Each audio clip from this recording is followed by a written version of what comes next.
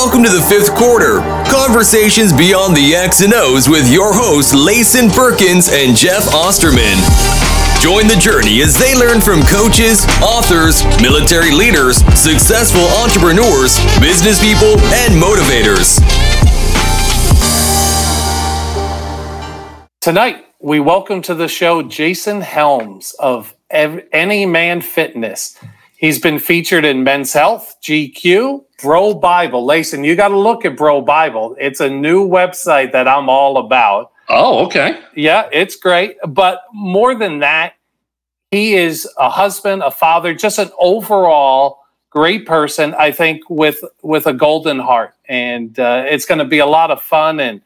And Jason, thank you so much for coming. Maybe take a quick time out and fill us in on your journey. Well, awesome, Jeff and Layson. I appreciate the opportunity to come on and talk with you guys. I'm 41. I live in a town called Canton, Michigan, which is halfway between Ann Arbor and Detroit, little suburb of Detroit, if you will. And I played a little bit of baseball in college, and that usually kept me in pretty good shape. And I was always an athlete growing up before that, played basketball and baseball in high school and everything. And once I got into the real world, it was one of those things where I was so burnt out from playing sports pretty much nonstop my entire life until the age of, 21 that I kind of just quit, if you will, tired of the conditioning, tired of the weightlifting, tired of the running, just kind of tired of it. I've been doing it since I was, 4 years old or something like that. And wouldn't you know it, when you stop all of your activity, guess what's going to happen to you? I ended up gaining a whole bunch of weight. And by the time I got into my upper 20s, I weighed close to 300 pounds. I am a tall guy. I'm 6'8". So people said that I carried it well, but I didn't feel like I carried it well. I hated what I saw when I looked in the mirror and everything. So, shortly after I got married, I would start going to the gym. I said, honey, I think it's time for me to go to the gym and get back into shape. And I'd go through this cycle of losing 30 or 40 pounds and feeling a little better and looking a little better. And then slowly I would gain it back.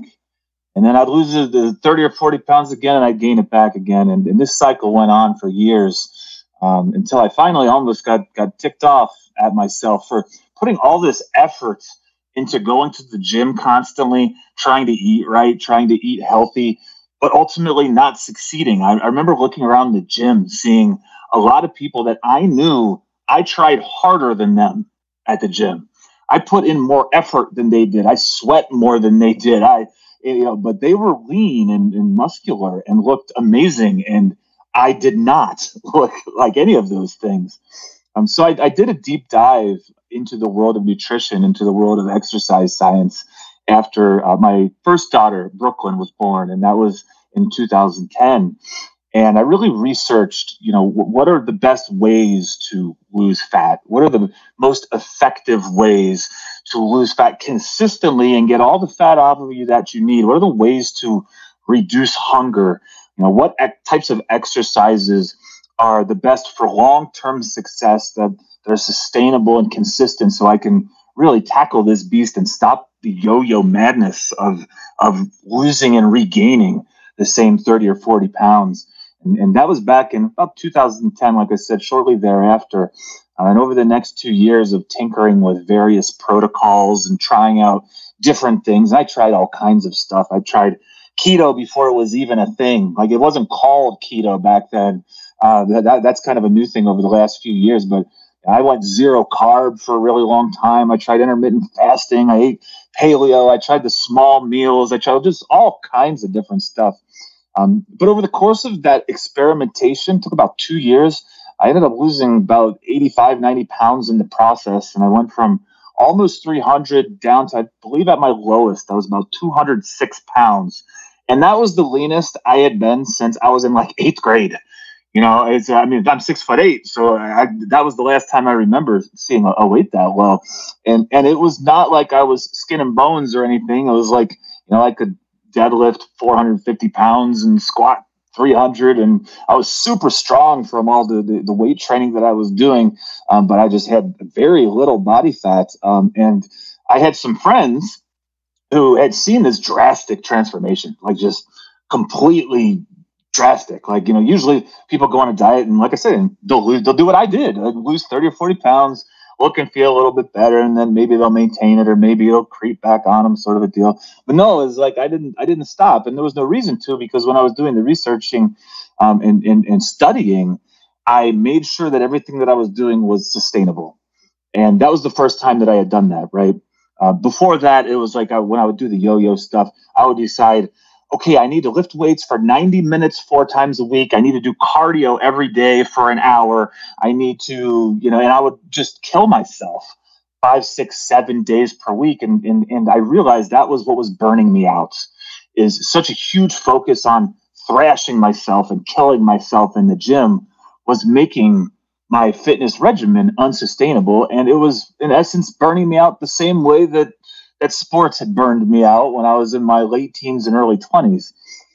So I had some friends that started asking, hey, how'd you do this? And I started just having fun with it. Oh, cool, I get to coach you. This will be fun, sort of a thing. Just my buddies from college and stuff. And wouldn't you know it, just one by one, they started getting very similar results to what I was getting. And one of my buddies, he got a 6-pack for the first time ever in his life at the age of like 32, 33 or so. I mean, who gets a 6-pack at 33 after being overweight for years? And I remember I played softball with him, and it was 2013. I'll never forget this, May of 2013. And it's after softball, and all of a sudden we're not eating chicken wings and beer anymore. We've got we got our salads with and not like you have to eat salad when you diet. I'm sure we'll get to that, but I love to eat. But I think at this point we had some salads loaded up with grilled chicken breast, and we were going to town. We were drinking iced teas. Yeah, these are manly men after softball with their salads and iced teas, right? But anyways, he's asking me questions. What should I do about this workout? What should I do about that workout? Okay, when should I eat this? When should I eat that? What should I do with my diet? And I'm just answering as truthfully and honestly as I can. And this goes on for like 15 or 20 minutes. And it was a Thursday night, and I remember he said, so when are you going to start a business? And I said, what are you talking about? Like, at this point, just been, 5 or 6 friends or something, just helping them out on the side. And I was like, what do you mean when are you going to start a business? He goes, you're really good at this, and you know exactly what to do, and you're answering all my questions, and I'm in the best shape of my life. And he said, people are going to pay good money if you can help them out in this way, and you'd provide a valuable service. You're not doing it in any sort of a wrong way. You're not trying to scam people with supplements or ride fads or gimmicks. It's a sustainable approach, a lifestyle approach to your diet and to your training regimen. You should start a business. And the very next day on a Friday afternoon, I thought about it for 30 seconds. What's my name going to be? Any Man Fitness. And, it just kind of rolled off my tongue, because I was just a teacher. I was teaching middle school at the time. And I was just like, I'm a regular guy. I'm an any man, if you will. So that's kind of where the name came from. And I hopped onto Google, and I literally typed in how to start a website, and I followed the instructions and took out the domain name and took out the WordPress. Blogs were huge back then. Maybe not so much anymore. Maybe more people are in the podcasting realm, but back then blogs were enormous, and that's where I got most of my good information from. I had to sift through some of the bullshit that was out there to find, the reputable sources, the people that were evidence-based and unbiased, and who were going to feed it to you straight and not get you to buy their silly supplements that aren't going to work, or try to hoodwink you. So I said, you know what, I could probably talk about my experiences at least, and help people out. And I started blogging in May of 2013. And I just started writing articles, 1 to 2 articles per week, every single week. And I wrote those articles from 2013 to 2016, and they're all up on my site. Just hundreds and hundreds of articles.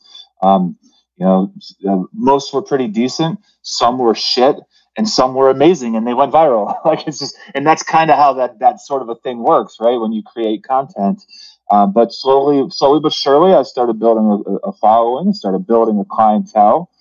And eventually in 2016, I had to leave the classroom. My schedule was insane by then. I had gotten up to probably 150 to 175 clients, something like that in that time frame. Started from zero in 2013. But I mean, my days were waking up at 5 in the morning working on the side gig, Eddie Man Fitness, for a couple hours.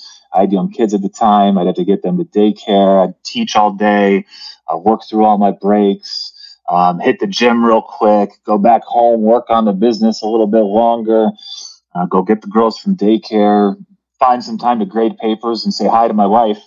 And eventually I get the kids in bed and work on business until 10:30 and pass out. So eventually I had to quit that. So I gave that up in after the 2016 school year. And I've been self-employed ever since then. Been building and growing and trying new things and meeting new people in the industry and serving my clients as best I can and just having a great time doing it. Jason, there's so many. We're going to go forever. What is the most deciding factor for me? I'm not where I want to be. I've lost 33. I've got, I don't know how many more to go. Is it the determining factor when you look in the mirror? For me, it was, I had gotten from pants to a next size, like, oh, these are small, must have shrunk in the dryer. You buy the next size up. Then I kept buying, new pants. But is it the moment for me? It's like when I look in the mirror and I have the holy shit, I'm fat. Before I'm robust, I'm big, I'm athletic. Is that what you find most people are when they have that moment of, I'm just fat and I need help? Is that what pushes people towards you and others? It can be. It can. I like to tell people the pain of staying the same has to be worse than the pain of change. And once you hit that point where you realize if I stay the same, it's going to hurt a hell of a lot more than going to the gym a few times per week or getting more steps in or sacrificing some fast food or crappy processed nonsense and actually creating some healthy meals at home. For me, I actually remember when my oh shit moment. I definitely do. My grandmother had sent me a pair of Dockers for Christmas from Cincinnati up to Michigan. And she asked me what size I was, and I said a 44-inch waist, I believe. And they did not even come close to buttoning up. And I remember going, oh my God, like this is my oh shit moment. And that was actually well before, I got into the exercise science and really got serious and losing all the weight. That was back before I started doing the 30 or 40 pound yo-yo dieting that I was talking about. But that was my first time I said, okay, I know my original game plan was basically to stop all this activity because you were tired of training after all those years, but that's not a way to live. You need to learn how to incorporate exercise into your daily routine and figure out a way to make that a permanent mainstay in order to maintain your health and just really to operate at the highest level that you can possibly operate just in life in general. But to answer your original question, I went on a little bit of a tangent there. To answer your original question, the individual does need to at some point realize that if they are either on a trajectory that is not going to end well, I think that's a real eye opener for a lot of people. I think for a lot of people that happens when they take a close look at their parents, as their parents start to age, and they start to really kind of like around my age. I'm 41 right now, and when with our people my age, their parents are getting into their 70s and in some cases their 80s. If you're lucky enough to still have them around, I know a lot of people whose parents have already passed away from various preventable health ailments due to lifestyle. We all know people like that. So that can be a real eye opener for some people, the mortality of their own parents and seeing that their current trajectory is taking them on a similar path. But yeah, at some point, like the pain of looking at yourself, you said, I hit this point where I just go, oh my God, I'm fat. And yeah, I think that some people that definitely happens. They realize like anything would be better than having to look at this each day and just not be happy with it and satisfied and proud of it. Nobody wants to be that guy or gal that has to keep their shirt on at the pool because they're embarrassed by what they look like. So. Jason, let's talk about this yo-yo. I love your thoughts on sustainability, but is it almost such a negative? Like I would do a diet and you lose 8, 10 pounds and then yo-yo, you're back to where you were. And you almost have like throw your hands up like shit, it wasn't worth me working out and walking and lifting and eating right because I just put it all back on. How do you overcome mentally that part of the yo-yo? Well, and mental, you said it right there yourself. It's a lot of it is mental. There's a few different stages when you're trying to change yourself for the better. The first stage I call the motivation stage. And unfortunately, the motivation stage does not last long, right? Something happens, you have that oh shit moment, if you will, and you say, okay, I'm determined this time. And when that happens, you feel all sorts of motivation. You have these emotions that are flowing through you. But the first thing that everyone needs to realize, and that I finally realized too, because I would go on these spurts of a few months where I would just kill it in the gym, lose a bunch of weight, and then like you said, gain it all back. But that motivation stage is not going to last long. It's going to last a few weeks. If you're lucky, you might be able to push it to a few months. But motivation is it's kind of like puppy love, where you're dating someone, and at the beginning it's all goo goo gaga country music songs, and you just want to talk to the person, be with them all the time, and blah blah blah. But as you know, like if you once you get married, if you're in a real marriage that lasts a long,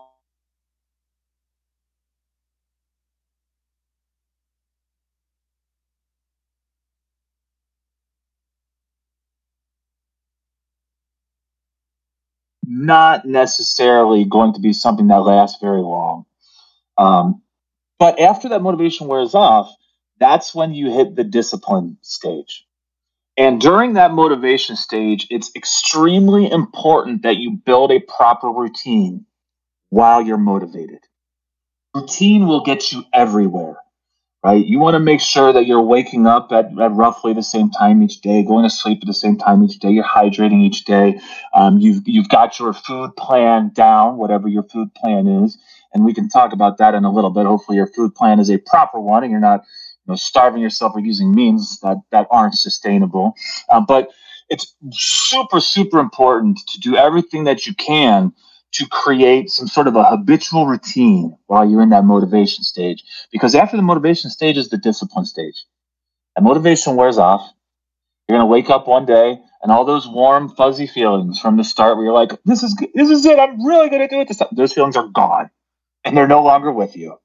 And now you're sitting there going, oh my gosh, it's like day 40. I'm sore. I'm tired. All I want to do is sleep in. I don't want to eat this healthy shit. I want to go, stop at McDonald's or Starbucks or what, right? We've all been there before. But that's when discipline needs to kick in. And that's where you need to start relying on your routine, start relying a little bit more on the habits that you hopefully have built during your motivation stage. And the discipline stage, you just have to tell yourself, I will not miss a workout. I will not deviate from my diet. It's just not going to happen. And you need to do everything that you can to harness and hold on to that discipline through that stage. And that discipline stage varies from person to person. My discipline stage lasted about 2 years. I think I could have probably gotten out of it earlier than that.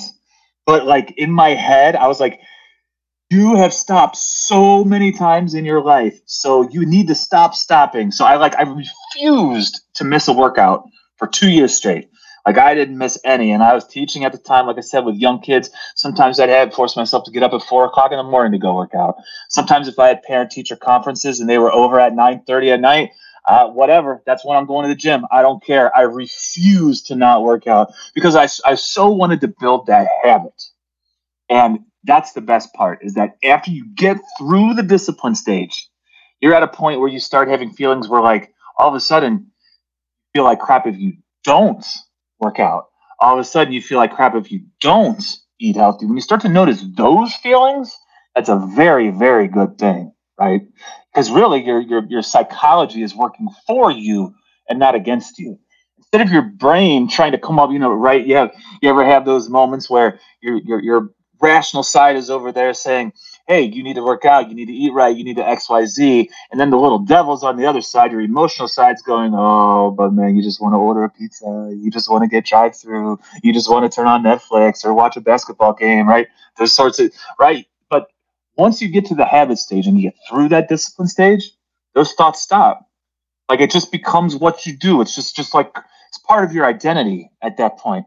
I'm a fitness guy. I work out. I eat right. That's what I do. And it doesn't mean you can never go enjoy yourself or you can never skip a workout, but it's part of you. So it's like, I compare it to once you get to that stage, yeah, if you miss every once in a while, no big deal. Like now if I miss, I don't think twice. Like, okay, whatever. I missed a workout, no big deal. But it's kind of like when you get to that stage, it's almost like brushing your teeth. If you forget to brush your teeth one day, that doesn't mean you're never going to brush your teeth ever again. It just means, oh, I forgot one night, I fell asleep, and oh, God, gross, I better brush them quickly in the morning, right? It just becomes a part of your identity, a part of your routine, a part of your schedule. And that's really, once you get to that point, that's when your fitness becomes automated. And that's when I'm good. Like, I'm going to be able to ride this out forever, and I've truly made it a lifestyle. I love the analogy of just brushing your teeth. It's okay. Your teeth aren't going to fall out. You got to get back. You got to do it. And for me, when I was rolling, that was it. But maybe, Jason, for males, females, for anyone, even someone 6'8", when you walk into a gym the first time, that intimidation factor of seeing either muscle heads, just six packs forever, or the hot little perfect body 10 girl. How do you get past mentally? What advice do you give people who are joining the gym? They're committed. They're gonna follow whatever people have said, and now they walk in and they're just seeing the other extremes. How do you get past that? No, it's tough, and that's a question that I get frequently from clients and from people that I interact with online.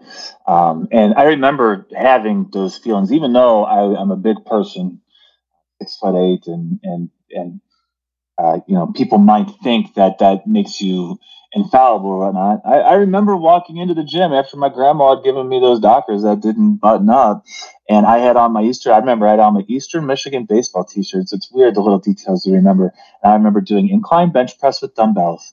And I think I probably only grabbed like the 30s or 40s or something. And I sat down to do them, and I leaned back, and this huge gut just spilled out of this Eastern Michigan shirt. And I remember kind of like looking around. Does anybody see this huge gut that's sticking? So, and I know what you're talking about. That those feelings happen to all of us. But honestly, for me personally, I was just like, I don't care. Right, going back to the pain of me. If someone's seeing my belly is not worse than the pain of me not getting in shape. I would rather have, this pain over here than that. I'd rather have someone look at my belly than not be here. I don't care. Like that was my mindset. But I know that not everybody has that mindset. One of the best pieces of advice I can possibly give somebody who's intimidated to go into the weights section specifically. Not many people are intimidated by the cardio section, but the weights section, that's where the real transformations are made, right? But the best piece of advice I can give someone is that nobody cares about you. And I don't mean that in a bad way. That should be something that's liberating. Like those people in that weight room, they don't care about you. I am not like, I'm the biggest meathead dude there now. Like, back when I started 10, 12 years ago, I was not.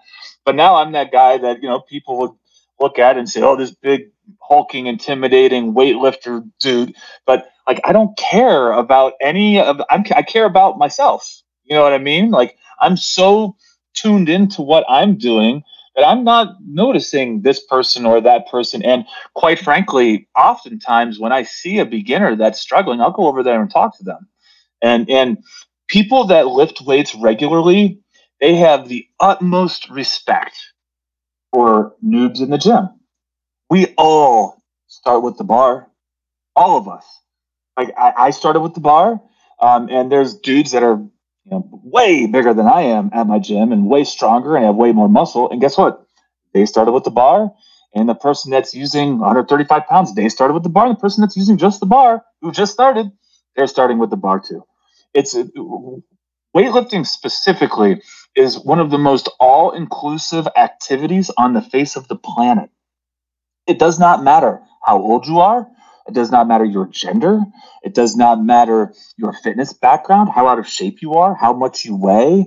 Um, unless you have some extreme physical limitations and even those people can likely work around them. But strength training and lifting weights is one of the highest ROI activities on earth that you can do, and it's one of the few activities that are 100% all inclusive. I just got back a couple of minutes ago from my daughter's figure skating activities. I could get on skates and practice for the next 5 years, and I'm not going to be an awesome skater. I'm just not. I'm 6'8". Anything that has to do with balance, I'm just terrible at. But weightlifting is different, man. It's just different. I firmly believe it's something that will benefit everybody. And yeah, I can promise you, those gym rats, they have respect for the noobs. They have real respect for the noobs. And you know when they get even more respect for the noobs? When they show up over and over and over. And pretty soon those veterans, those grizzled veterans, they're gonna start giving you fist bumps. They're gonna start giving you head nods, and you're gonna become one of them. But that's just part of your own. Everyone has their own insecurities, and that is something that you just weightlifting in and of itself, you have to get comfortable with being uncomfortable. And that's a big part of it too. Just saying, I'm here, I pay my gym dues just like anybody else, and I'm going to get into that weight room and I'm going to toss that iron around. Jason, you mentioned the word earlier, identity. And I know for me personally, I come from a family with weight issues. It's been a struggle. And so ingrained in my mind is this identity that I'm supposed to be fat. And I think a lot of times what that does, it then creates a victim mentality of, oh, I'm a victim of my genes, or I'm a victim of this, or a victim of that. How do you work with your clients to help them overcome that? That's a tough one. That's a really tough one because, it's, even though in many cases when you run across someone that has a lot of weight to lose, it might not be entirely their fault. And that is the truth in a lot of cases. Sometimes it's environmental. Sometimes there are actual medical conditions that are underlying. I would say that would be exceedingly rare. Usually, as you said, it kind of becomes the cope that people use, or the victim sort of a mindset or mentality. But there are scenarios, right, where you might have certain underlying genetic issues that could cause problems and make things difficult. But I like to say that even though your current situation might not be entirely your fault, it's still your responsibility to improve it. And so, what are your options if you're in that situation? What are your options if your whole family is overweight, or maybe all of your friends are overweight, or maybe your significant other is overweight, and maybe kind of sabotaging you a little bit? That can happen. That happens a lot, and I see it both ways. I've seen guys trying to get into better shape, and their wives, they don't want to give up their wine habit or their 4 nights per week dining out or whatever. They don't want to work out, and maybe they'll feel insecure, like their husbands might leave them or something. And sadly, I've seen it the other way as well. I've seen it where women are trying to get into better shape and trying to lose that weight, and I've heard stories of husbands, cracking a beer and a bag of chips in front of them and kind of like mocking them as they're, oh, I bet you what, like that sort of shit, which just drives me up the wall batty as a coach. But no, even though those situations are tough, I think a lot of it needs to become an internal struggle, right? The hero's journey. What are you going to do? Because in essence, you need to take responsibility. I'm not necessarily saying you, Layson, but I just, in general, you need to take responsibility for you. Your mom, your dad, your sister, your friend, your spouse, they are not going to be the ones that determine what food you eat. They shouldn't be the ones that determine whether you exercise or not. that really is entirely on you. And just because they don't do those actions doesn't mean that you by default shouldn't be doing those actions either. You're entirely separate people. So it does go back to identity. And that does help big time if you start having more kind self-talk and start, excuse me, and start saying things like I am a weightlifter, not necessarily I have to go lift weights today. Like I am a weightlifter. That's what I do, right? So your identity is important, and it's not I can't eat out. I'm on a diet. It's no, I'm a healthy eater. Those are two very, very different ways of thinking about something. And even if you got to fake it at the beginning, you got to fake it till you make it. If you say it over and over enough, then eventually, after you show those habits and over and over repeatedly, consistently over time, right, it does become who you are and what you do. And honestly, I speak from experience. I mean, I was the guy that would buy a large pizza and a bag of chips and a 6-pack or 12 or 18 pack of beer and wash it all down in one night and smash the beer cans on my head and pass out. I mean, that was me, man. Like I was the life of the party, huge excessive consumer. That was 100% me. And now I'm the exact opposite. All my friends know me as I'm the fitness guy. I'm the guy that works out, that takes care of his body, takes care of himself, runs his own business, right? From middle school teacher to running your own business. Like, so it's your identity can change, but you need to decide that it's going to change whether the people around you are supportive and helpful or not, because that's another thing too that a lot of people don't like to talk about. When you decide you want to be a better version of yourself, you're probably going to lose some friends along the way. It's a sad reality of it, because you'll notice those friends that that are insecure, and maybe they'll mock you when maybe I know I lost friends back when I was teaching because they would want to go to happy hour every Friday. And I'd say, "Oh, I'm going to the bar. I'm going to the barbell. I'm going to the gym. Sorry, guys." And I stopped for lunch. They would want to dine out to eat all the time when we would have faculty meetings or whenever we'd have a chance to have a little bit of a longer lunch break. They'd want to go out and go out to eat. And I'd say, "Nope, I'm going to stay here." At first, it was just because I wanted to eat the lunch that I'd prepared and packed because I knew it was a healthy lunch. But eventually, it was because I wanted to open up my laptop and work on my side gig at the same time I had work to do.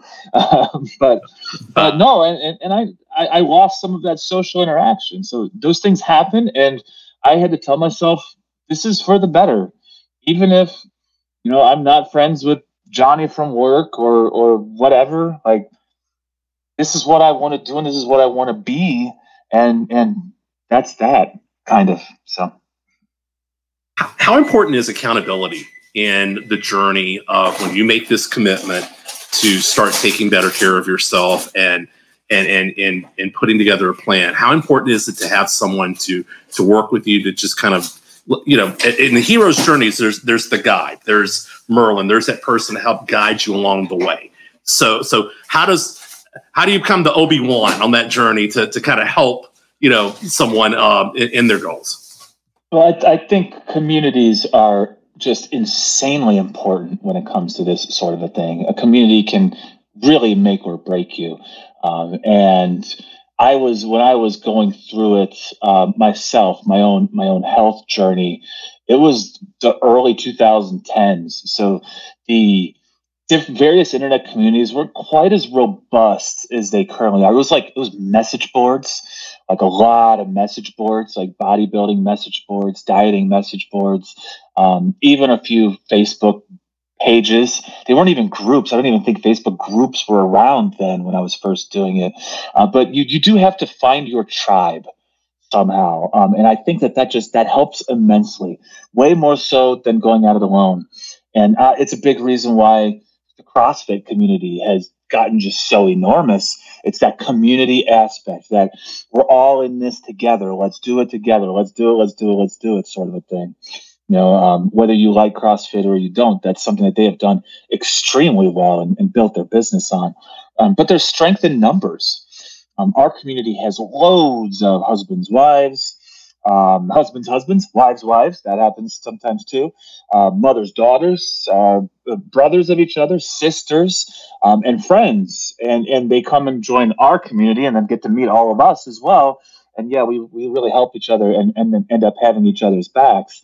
But just, accountability is important, especially if you're not intrinsically self-motivated or you haven't quite developed that habit. I think that's something that you can foster over time. You can become more intrinsically motivated instead of, extrinsically motivated and outwardly motivated and need all sort of external sort of stimuli to keep you going. I think you can definitely build that over time. The more you flex that muscle and do something independently, the easier it is to do over time. But no, accountability is big. It's very big. Oftentimes, it plain out helps to have some skin in the game too.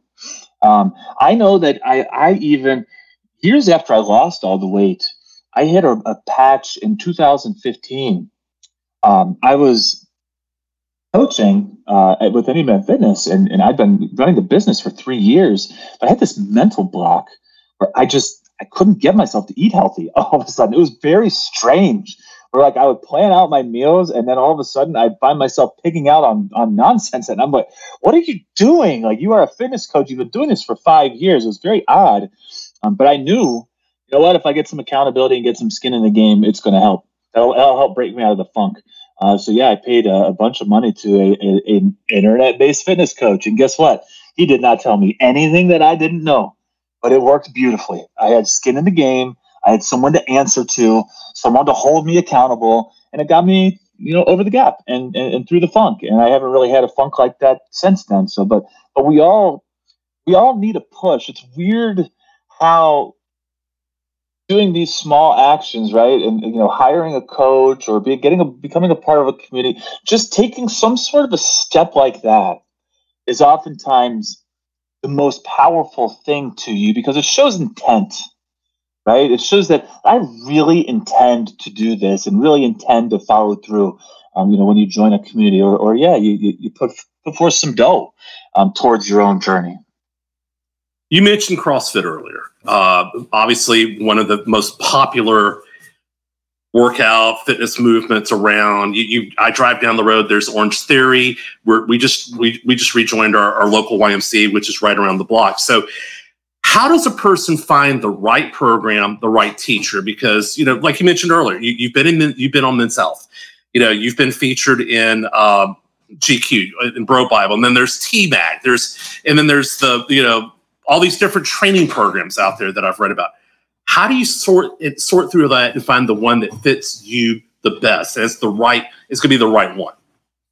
That's difficult to do, especially in 2022. We do not have an information problem in 2020. If anything, we have an over-information problem. There is too much stuff that is out there, and it's difficult to sift through. First and foremost, I'd look for someone with a long track record of results. Especially when you go online, you will notice that there are a lot of guys out there and companies and gals too, that they'll use the same 2 or 3 before and after pictures over and over and over, and they're the only ones that are on the site. And you want to look to make sure, how long has this person been doing this for? What kind of results is this person getting? What sorts? Really, oftentimes people don't necessarily purchase fitness programs, but they join because they like the coach. Honestly, that happens a lot. Some of it is what kind of a personality do you have, and who is that going to mesh with? Maybe you're the type of person that you want your coach to be a drill sergeant type and be yelling and screaming at you all the time. Maybe that works for you, but maybe you need your hand to be held a little bit more. Maybe that works for you. Maybe and we all get motivated by different things. So I do think that there's a trial and error process in each of our own individual discoveries where we try out different things. And CrossFit, like I said, CrossFit does an amazing job at doing that. But I personally am not necessarily a huge fan of it usually, especially because it can tend to be high repetition Olympic barbell weightlifting, which in and of itself can really cause injury if done incorrectly. And I know that there are some boxes that just have tremendous coaches that do an amazing job. So it really varies from box to box. But I think one of the main things is if you're doing that constant high rep stuff, oftentimes you're not building strength and muscle in the most effective manner. And really, that's one of the things that I like doing. In reality, I think personally, this is my own opinion, I think everybody needs to be a bodybuilder. And I don't mean in like a Ronnie Coleman, Arnold Schwarzenegger kind of a way, because what do bodybuilders really try to do? They try to do two things. Thing number one, build muscle. Building muscle is one of the best things any guy or girl can possibly do for life longevity, for life improvement, for improving your metabolism, for staying lean long term. Every once in a while, people go, "Oh, I don't want to get bulky." Oh, trust me, I've been trying to get bulky lifting weights for 10 years, and it hasn't happened yet. You're not going to start lifting weights, and that's like saying I don't want to, drive a car because I'm scared I'll end up like Al Unser Jr. or something. I mean, that's a silly comparison to make. But building muscle is incredible, and it's something that is going to prevent you from getting injuries. It's something that is going to help you recover more quickly if you have a surgery or you get sick. It's something that's going to make you more useful. You'll probably be asked to move some heavy furniture every time your friends have to move. And, I get that frequently from people. And really one of the best things, men, after they reach about the age of 30, if you are not actively strength training, you are in a state of catabolism, meaning you are losing muscle non-stop, which I think is the most wild thing. About the age of 30, if you're not actively resistance training on a regular basis, you're losing muscle.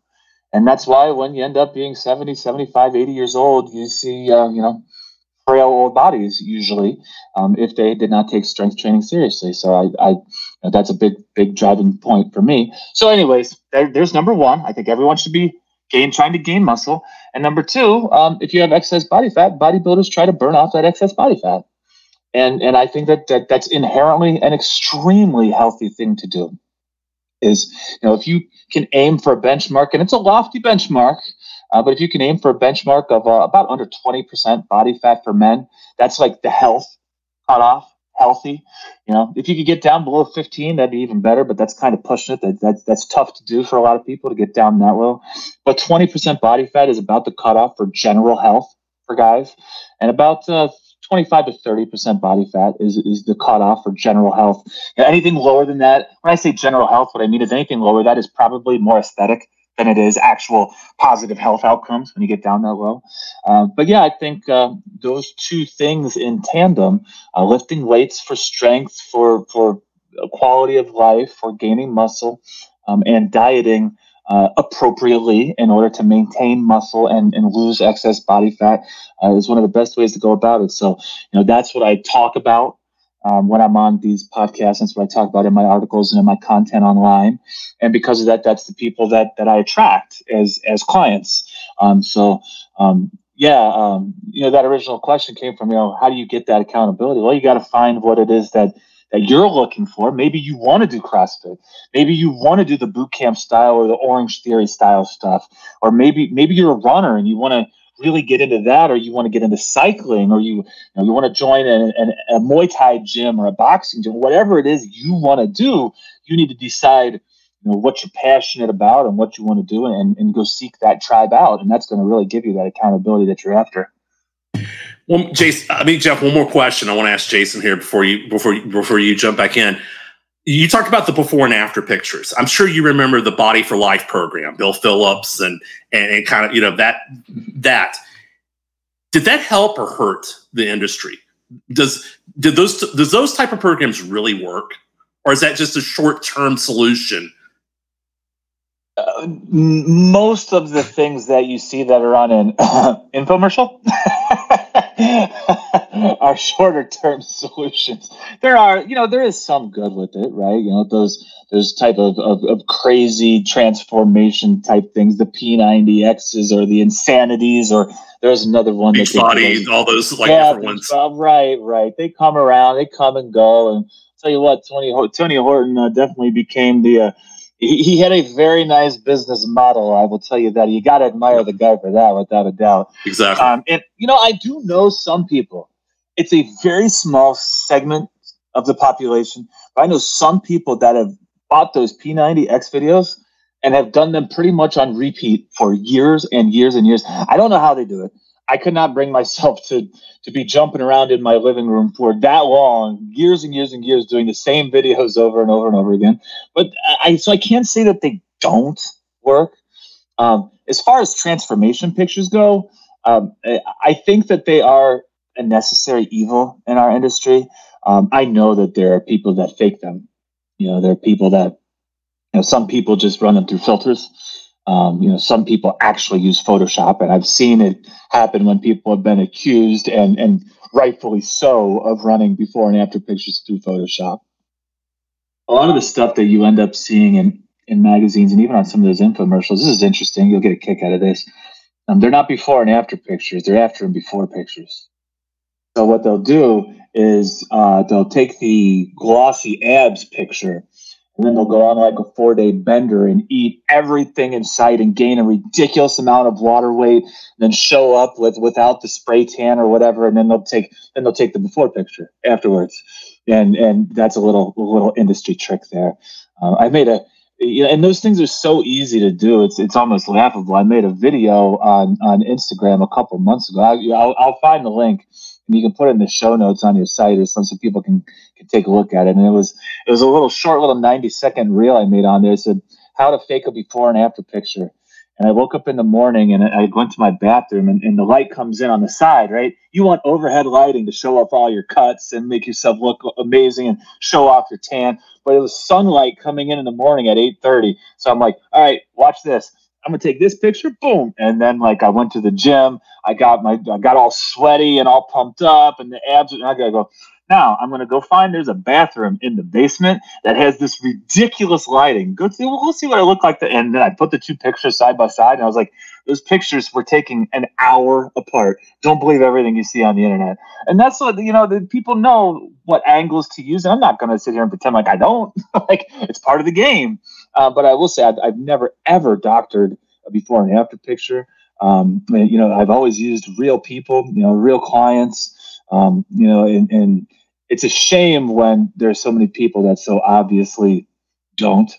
I've even been accused a number of times of faking before and after pictures. One of my favorites was I had a client once who had his picture taken. He had a bunch of tattoos. He had his picture taken for the first one, and then he held up his iPhone in the mirror to take the second picture. And one guy comments and starts saying, "His tattoos have totally changed. This is such a scam." And I went, it's a mirror, dude. In the second picture, it's in the mirror. They're flipped. And he was adamant about it. And luckily, the guy who it actually was, it was on Facebook. I was able to tag him. He was an old student of mine, actually. His name was Blaze. I said, "Hey, Blaze, why don't you come tell this guy this is actually you?" And he starts going, "Ha, ha, ha, you ever heard of a mirror, dude?" That sort of a thing. So, yeah, I got a kick out of that one. But, before and after pictures, Layson, I can't hate on them. They're a part of the business. They're a part of the game. They're your brochure as a fitness coach. But I do think lose 50 pounds and get shredded in 30 days, like that sort of a thing. Like that's just, that seems like sleazy marketing to me. If you're losing 30 pounds in 30 days or something, unless you've had gastric bypass surgery or I've seen it happen in cases like that. And in many of those cases, that's completely legit. But to think that you're going to lose a pound per day, first off, it's basically physically impossible to lose a pound of actual body fat per day. You're losing things like cellular glycogen and stomach content and water weight, and frankly, you're probably losing muscle mass too if you're losing it that quickly, especially if you're not weight training. So, but yeah, in general, it is what it is. That's just one of those necessary evils of the fitness industry. Jason, maybe your thoughts on nutrition, like really good foods, really bad foods, or vitamins. What do we need to know? Well, when it comes time to create a diet, first off, everything varies by individual. We give our clients macronutrient targets to aim for as the primary method of dieting. It's a concept called flexible dieting. One of the two of the biggest reasons that people quit a diet are, number one, they're forced to eat foods that they don't like, right? When someone starts a diet, one of the first things that they think is, I need to eat healthy. So what do? They go to the grocery store and they get all these foods that are perceived healthy, right? And a lot of them have something I like to call the health halo on them. You pick up your kale, you pick up your broccoli, maybe you pick up your almonds and your chicken breast, these things that you think are healthy.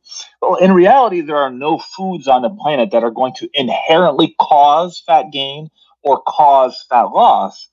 The only thing that's going to cause fat gain or fat loss is either an overabundance of calories or being in a calorie deficit. Those are the two things that are going to cause your fat gain and your fat loss. And calories are the number one part of the equation, right?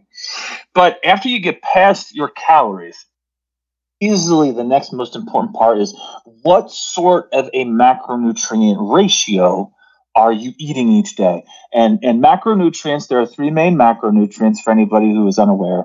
And those three main macronutrients are protein, carbohydrates, and fats, right? Your three main things. And of those three different macronutrients, protein, especially when dieting, is far and away the most important. And there are a number of reasons that protein is far and away the most important macronutrient. First off, it gives you a metabolic advantage.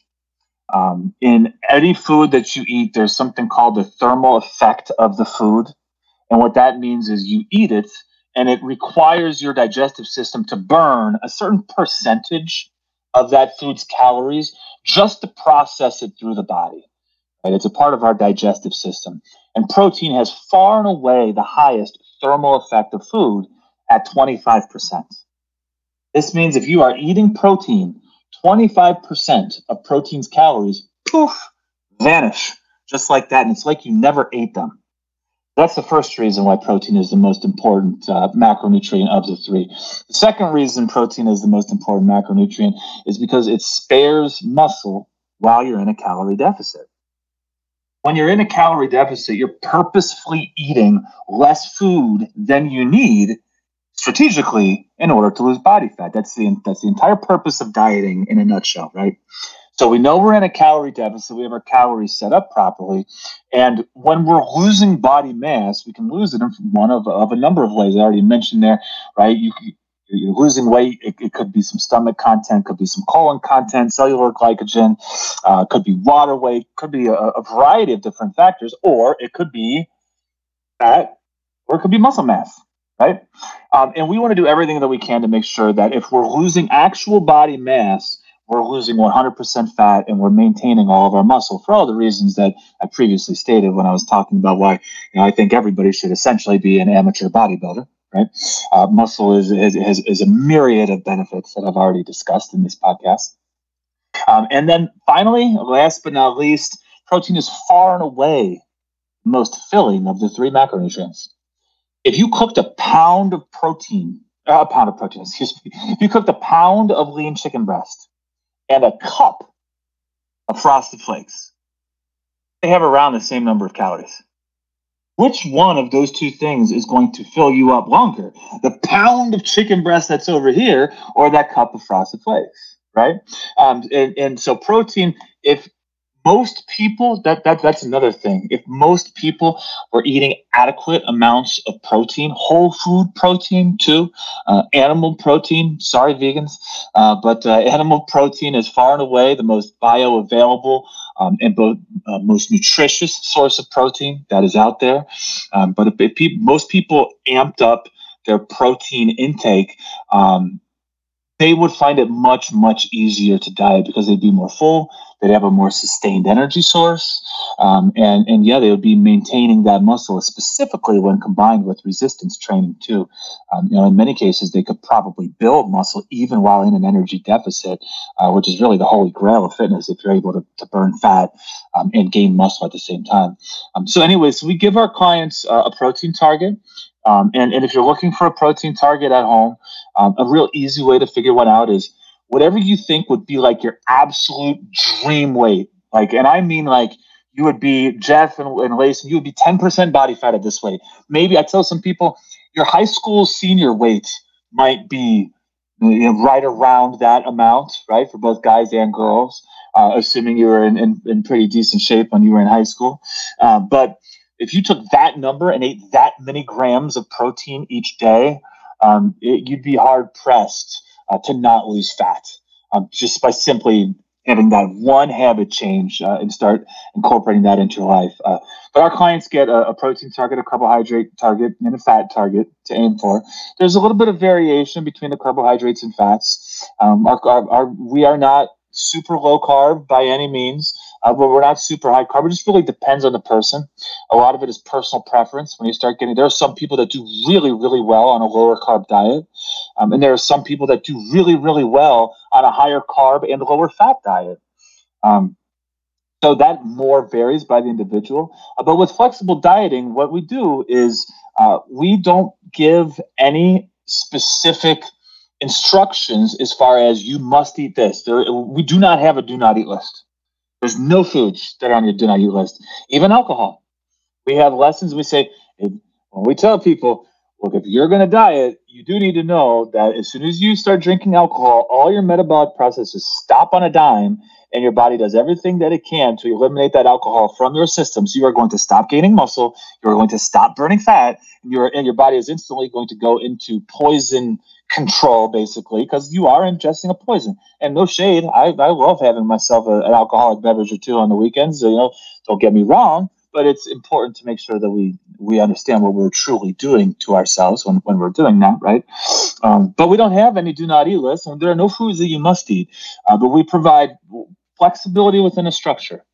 And because of that, that's a big reason why our clients get sustainable long-term results. I mean, we have many clients that have been with us since 2013, 2014, ever since then, and they haven't gone anywhere, and they're still kicking ass and taking names. And it's just been such a pleasure to see their bodies change and to see them change as people and to gain that self-worth. And we talked earlier about identity and how important identity is, and seeing people's identities change as their bodies have transformed and as their bodies have changed. Because, I mean, really, that's what it's all about, right? I mean, looking good is one thing, but it breeds that confidence in you when you start realizing, if I follow this process and work hard at this thing, look at all the good that came from it.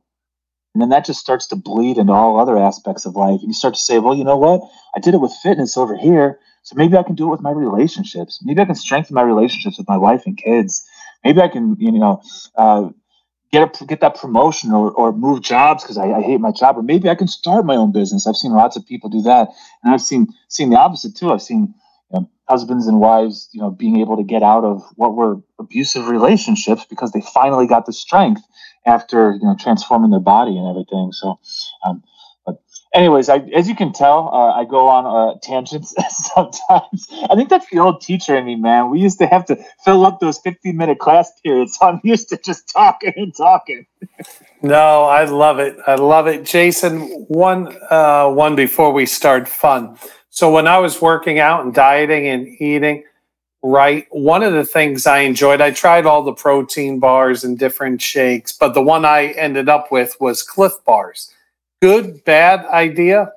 Not bad. But again, One thing that I shy away from is labeling foods as good and bad. And the reason I don't like to label foods as good and bad is because when you start saying good and bad, now you're starting to discuss morality almost, right? You're starting to think of good and evil. And it's one of the reasons that people fail at diets is because they eat something and they feel badly. Like it's like they're emotionally attached to that food that they eat.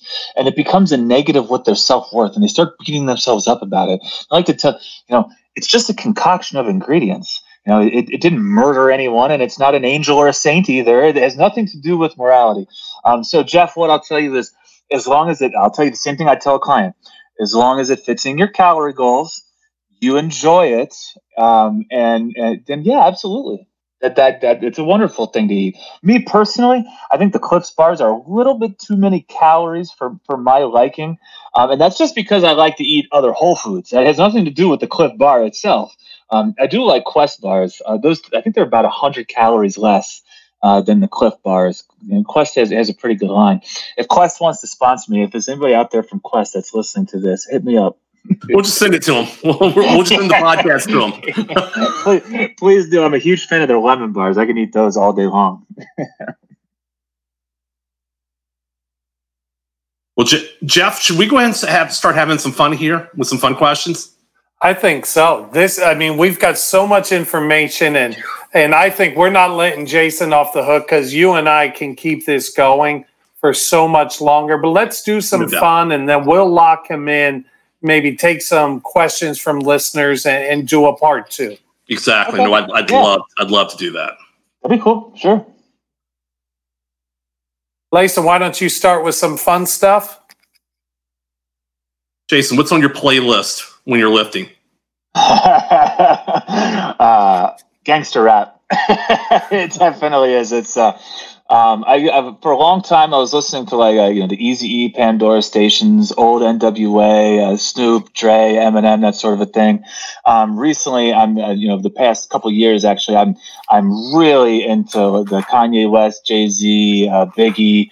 Kanye West right now is far and away my favorite artist. Like his stuff is just. It's so unique and different. It's funny, when he very first came out, I really didn't like him very much. Like in the early 2000s, when Through the Wire and College Dropout came out. I'm not sure if you guys know any of these albums I'm talking about, but Through the Wire and College Dropout came out. I was like, oh man, what an arrogant asshole and this and that. But it's something like when I started my business, then all of a sudden his songs started making a lot more sense. And he's very different. Never talks about killing people or guns or anything. It's all about positive messages and being an independent thinker. But anyways, it's rap. It's all rap. I can't get away from rap. What can I say? I went to a private school and I was a white kid from the suburbs. So it's all gangster rap for me. That's the way we all were. Love it. Okay. You're a baseball player, so I think you would appreciate this one. Okay. What is your entrance music? If you're coming into the game, you're coming in from the bullpen, what is your entrance music? Oh man, my entrance music. It would probably. Oh man, that'd be tough because the thing is, I love rap, but it'd be so hard not to have "Enter Sandman" as your entrance music, right? I mean, that was the greatest thing when Mariano Rivera came in with the. It was like, oh, just amazing. Maybe "Blind" by Korn. I feel like when you're in that exact position, you got to have something that isn't necessarily rap. That feels like a heavy metal moment to me. So yeah, I'd go with something a little bit heavier with a guitar riff. So yeah, maybe Enter Sandman or Korn actually, if I had to pick a rap song though, it would be Run This Town with Jay-Z, Kanye West, and Rihanna. Those three. So if I had to pick a rap song, that would be the one. We're going to run this town tonight. That's a good one. Jeff, one more, and then I'll let you get to your list of questions. Okay, you mentioned bodybuilders earlier. Arnold versus Ronnie. Oh gosh, Ronnie for just the sheer absolute alien monstrosity that he was. I'm not sure if you've seen. Have you seen his recent documentary? I did. Yes, it was. Yeah, it's very sad. It is sad, and well, that's. I guess the weird part is you can almost see why he's like that now. I mean, my God, the weight that guy used to lift, those old videos are just holy crap. So, I mean, you got to say Ronnie's the GOAT. But as far as look goes, I'd much prefer Arnold's look. It's just such a classic, clean sort of a bodybuilding look. So I guess I kind of sat the fence on that one just in case either of them hears this podcast. I don't want them kicking my ass or anything. I don't know. I don't blame you. That's okay. You brought up the Yankees, so I'm good with everything. Jason, we have a thought-provoking question. Pick a number from 1 to 65, and all three of us can answer. Pick a number 1 through 65. Yeah. Let's go 37, my old baseball number.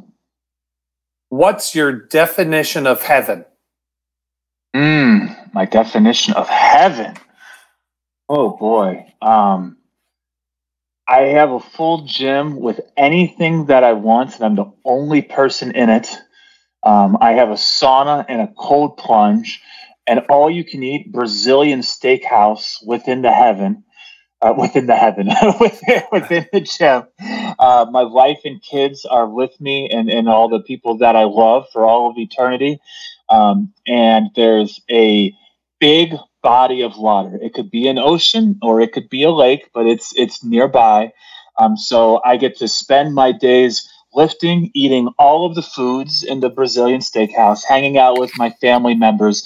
And then when I'm done with that, we all get to either, I can go fishing or just be on the water I love big bodies of water. They're my favorite thing, going to an ocean, or I live up here in Michigan. So we go to Lake Michigan every year as a family. I got a bunch of friends on lakes, and I don't live on a lake now, but that is the goal after the girls move out of high school to move to somewhere up here. There's lots of lakes up here, so we're hopefully going to make that dream come true in about 10 years or so. Layson? I'd say a big enough backyard to invite all my friends, and probably some picanha and some different cuts on the grill, and lots of great conversations with all my friends, talking to each other and just having fun. And yeah, maybe an occasional bottle of bourbon, comes out and makes its way around. But definitely that'd be one where everybody's smiling and happy and enjoying themselves. And there's no hangovers in heaven, right? So you're going to feel amazing. There you go. Exactly. That's the game changer. I would go with similar. I'd say all my family and friends, like Jason said, all the players I've coached over the years, because I want to see all their impressions of me. But I'd have Jimmy Buffett in the corner. I'd have Basil Hayden in my right hand. I'm going to invite you two guys. And so just family and, those that have gone before me, getting them all back together. So, all right, Jason, we have our top 25 now. So you get to pick a number between 1 and 25. 21. Okay, 21. Did you sit at the cool kids table in high school? Yes or no? Yes, I did. Yeah, he's 6'8". No one was messing with him. I was 6'8", and I played basketball and baseball. So yeah, I sat at the cool kids table. All right, quick hitter. Favorite concert? 2001. I went to the Up in Smoke tour, and the Up in Smoke tour was possibly the greatest hip hop rap concert that has ever been put on in the history of concerts. And here was the lineup. It was Warren G and Nate Dogg, R.I.P. Nate Dogg. It was Ice Cube. It was Eminem, and then it was Snoop Dogg and Dr. Dre came on at the end. And I was 19 years old, and I was like, I could die right now. Like, I'm just in heaven at this thing. So yeah, that was my favorite concert of all time. And there's no such thing as a second place. There just isn't. For one night, pro athlete or famous musician? Famous musician. And that's got to be just the rush of having. I mean, pro athlete would be sweet. It would, but think about like your average, NBA game. Yeah, it'd be kind of cool and whatever. But to be like the guy up on stage and have 20,000 people going bonkers for you, I mean, that's got to just be an unbelievable rush. This has been so much fun, and I promise, Layson, we're going to get them back. But Jason, fill everybody in, because your approach to fitness and health, and the biggest thing that stuck with me was no more yo-yos. It's sustainable. You're an ordinary guy. Like, we got gangster rap, we got, heaven, we got so many great things. But where can people find you, contact you, social media? Sure. My handle on all social media is Anyman Fitness. My most popular social media is Twitter. That's where I have the biggest following. It's just at Anyman Fitness, all one word. I also have an Instagram account as well. Same thing, Anyman Fitness. My name, if you want to type it in, you can type it into the search bar as well. It does pop up. Jason Helmes, actually. Helmes is my last name there. But it's anymanfitness.com. You can hop onto anymanfitness.com as well, and you can check out the website. There's lots of articles. There's lots of freebies. You can see all the various offers we have, and you can see that long track record of working with people. We've been in business almost 10 years, and we've had lots of different men and women. I'd probably say our main demographic is probably the 30 to 55-ish crowd. That tends to be, new parents are that's a pretty common one. New parents that kind of let themselves go a little bit, all the way really up to empty nesters who the kids are out of the house and now they want to start focusing on themselves and getting in better shape. And we have programs that fit pretty much any sort of a fitness level. And as I said earlier in this podcast, weight training is one of the most all-inclusive things you could ever possibly do. And when you combine it with a good diet, your body will change pretty rapidly, really. So anymanfitness.com, or like I said, Instagram or Twitter. I am on Facebook too, but not really quite as much. I do have this is embarrassing to say, but I also have a TikTok account. And there's only a couple videos on it, and I was making videos for Instagram, and they were doing really well, and I had a couple people go, dude, you should be on TikTok. And I'm like, my daughters are on TikTok. I'm like, I don't know if I could do this. So I made an account, and there's a few videos on it. To be honest with you, I wouldn't follow me on TikTok. I doubt I'll really do anything with that one. But anyways, if you want to shoot me an email, it's real simple. Jason@anymanfitness.com. That's a good way to reach out as well. This has been great, Layson, and I hope everyone takes advantage. I have so many notes and so many more questions, which we're going to lead to. He's inspiring, and that's what a coach is. You can tell he was a teacher, but he's a coach, and he was probably a great 6th grade teacher too. And Jason, on behalf of all of our listeners in the 5th quarter, I just want to thank you again. It's been a lot of fun. Jeff and Layson, I appreciate you guys having me on. And yeah, this was a lot of fun. I'm looking forward to the next segment already. Thank you for listening to the 5th Quarter, Conversations Beyond the X and O's, with your hosts, Layson Perkins and Jeff Osterman. Please be sure to subscribe, rate, and leave comments on social media.